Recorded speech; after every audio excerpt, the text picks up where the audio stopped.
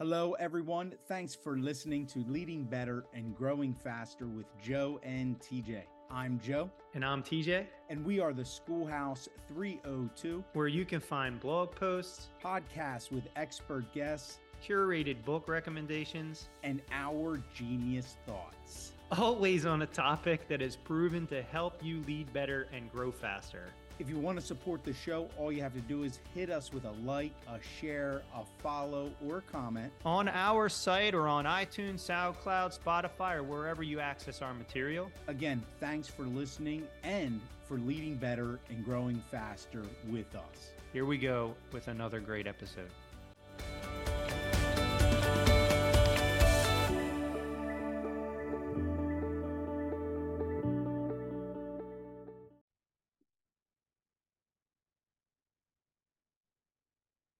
Hello and welcome, everyone. This is Leading Better and Growing Faster with Joe and TJ, and we are totally focused on a critical concept that we write about in our blog, but most importantly, our latest book, 7 Mind Shifts for School Leaders, Finding New Ways to Think About Old Problems. TJ, take it away. Yeah, Joe, this concept is an awesome one, having a beginner's mind. And we built models for that in the book. And we just wrote another blog post about it in 3 ways that we broke that down. We're going to talk about a couple of those ways here today.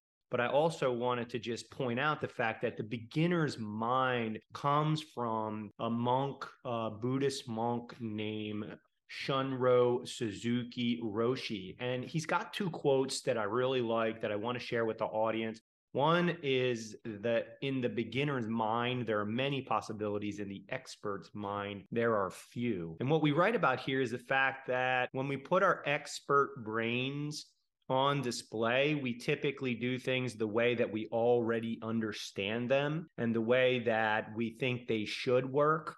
And that's not always helpful when we have perennial problems, things that seem to persist, because if we apply the same thinking that got us into this mess, we're certainly not going to be able to get out. The other quote that I like from Suzuki is, "The mind of a beginner is empty, free of the habits of the expert, ready to accept, to doubt, and open to all possibilities." And that's what we're talking about here, is really shifting our mindset towards that of a beginner's mind, towards that of Zen Buddhism. We talk about creating space for you to do that. But we also talk about 2 other ways that are really important to school leaders. And the first is called ask question. And that's why we have the ABCs of the beginner's mind: ask questions, be vulnerable, and create space. Joe, why don't you talk about ask questions, and then I'll riff a little bit on vulnerability.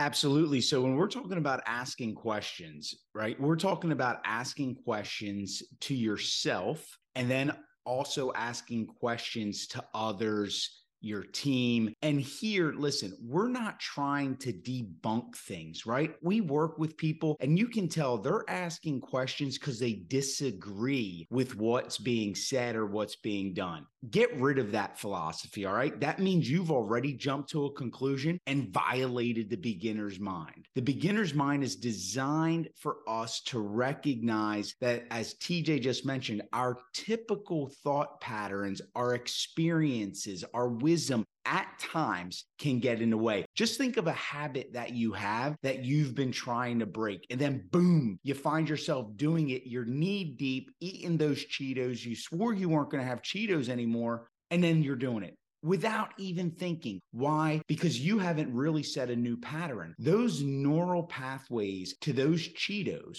and this may sound silly, but those neural pathways to those Cheetos have been strengthened over time.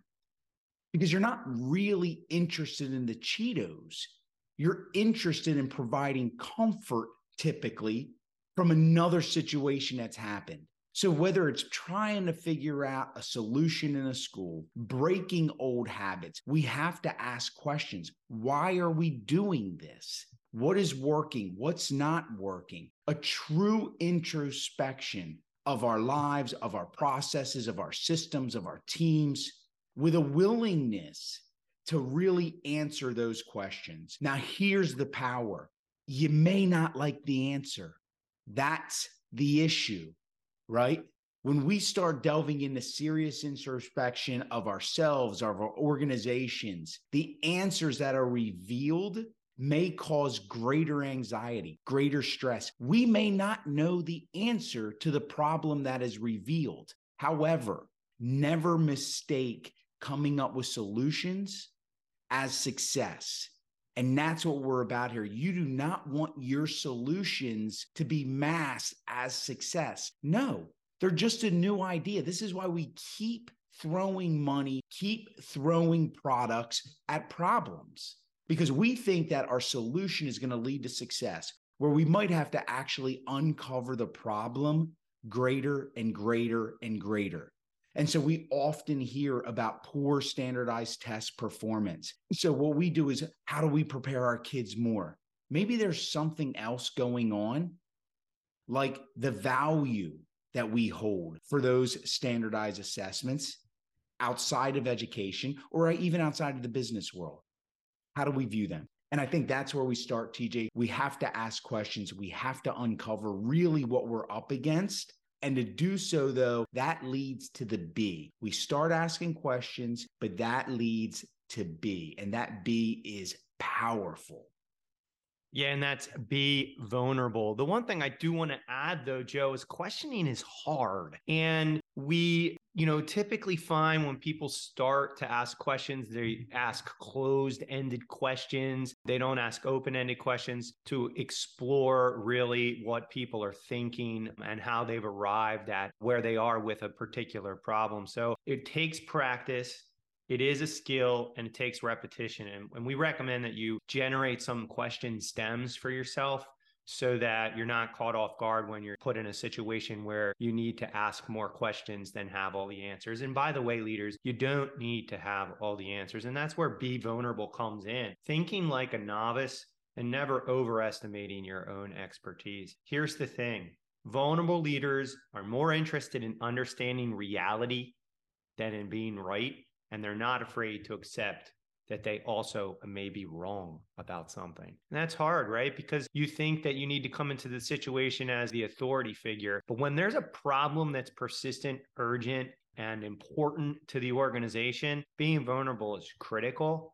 And it drops the boundaries around what we would typically create for people to have feedback and for people to express what they think about a given problem. And so I always remind leaders about Covey's, 13 high trust behaviors, Joe, because they're counterintuitive. And one thing we talk about in the blog is that part of being vulnerable is also you getting better as a leader. It's why we have the show Leading Better and Growing Faster, because leading better is growing faster. Growing faster is leading better. And we point that out, that get better is one of the 13 high trust behaviors. And vulnerability can do that for you. But it takes this concept of having a beginner's mind, asking questions, being vulnerable, and really making sure that you create space to be the leader who you need to be, taking a step away from the scenario and thinking differently. That's why we wrote 7 Mind Shifts. It's about thinking differently about these old and persistent problems that we have in education. So thanks for listening. You can check us out as always at theschoolhouse302.com. That's theschoolhouse302.com, where we have blog posts, books to read, recommendations on resources for leaders, and much, much more at theschoolhouse302.com. And we'll see you next time.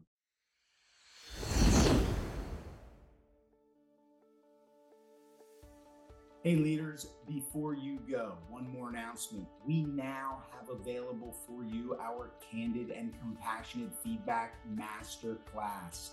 Really, because of high demand, we are thrilled to offer this. This is a course that we run live and in person all the time, and leaders love it. They learn to give feedback with skills that they can use right away, including better praise to lift and celebrate your team. It's now available in a virtual online format that you can take on your own, self-paced, from the comfort of your office or home. Here's what you'll get. There are 11 lessons with a focus on 9 candor cancellations that we wrote in our Candid and Compassionate Feedback book. These are mistakes that leaders make that we don't want you to make anymore. We'll teach you models so that your feedback is meaningful, and we'll give you tools necessary to build the culture that you always wanted. Trust us, without these critical skills, you're not capitalizing on your own capacity to lead better and grow faster. Go to the site, theschoolhouse302.com, click on shop courses, add this course to your cart, and start learning today.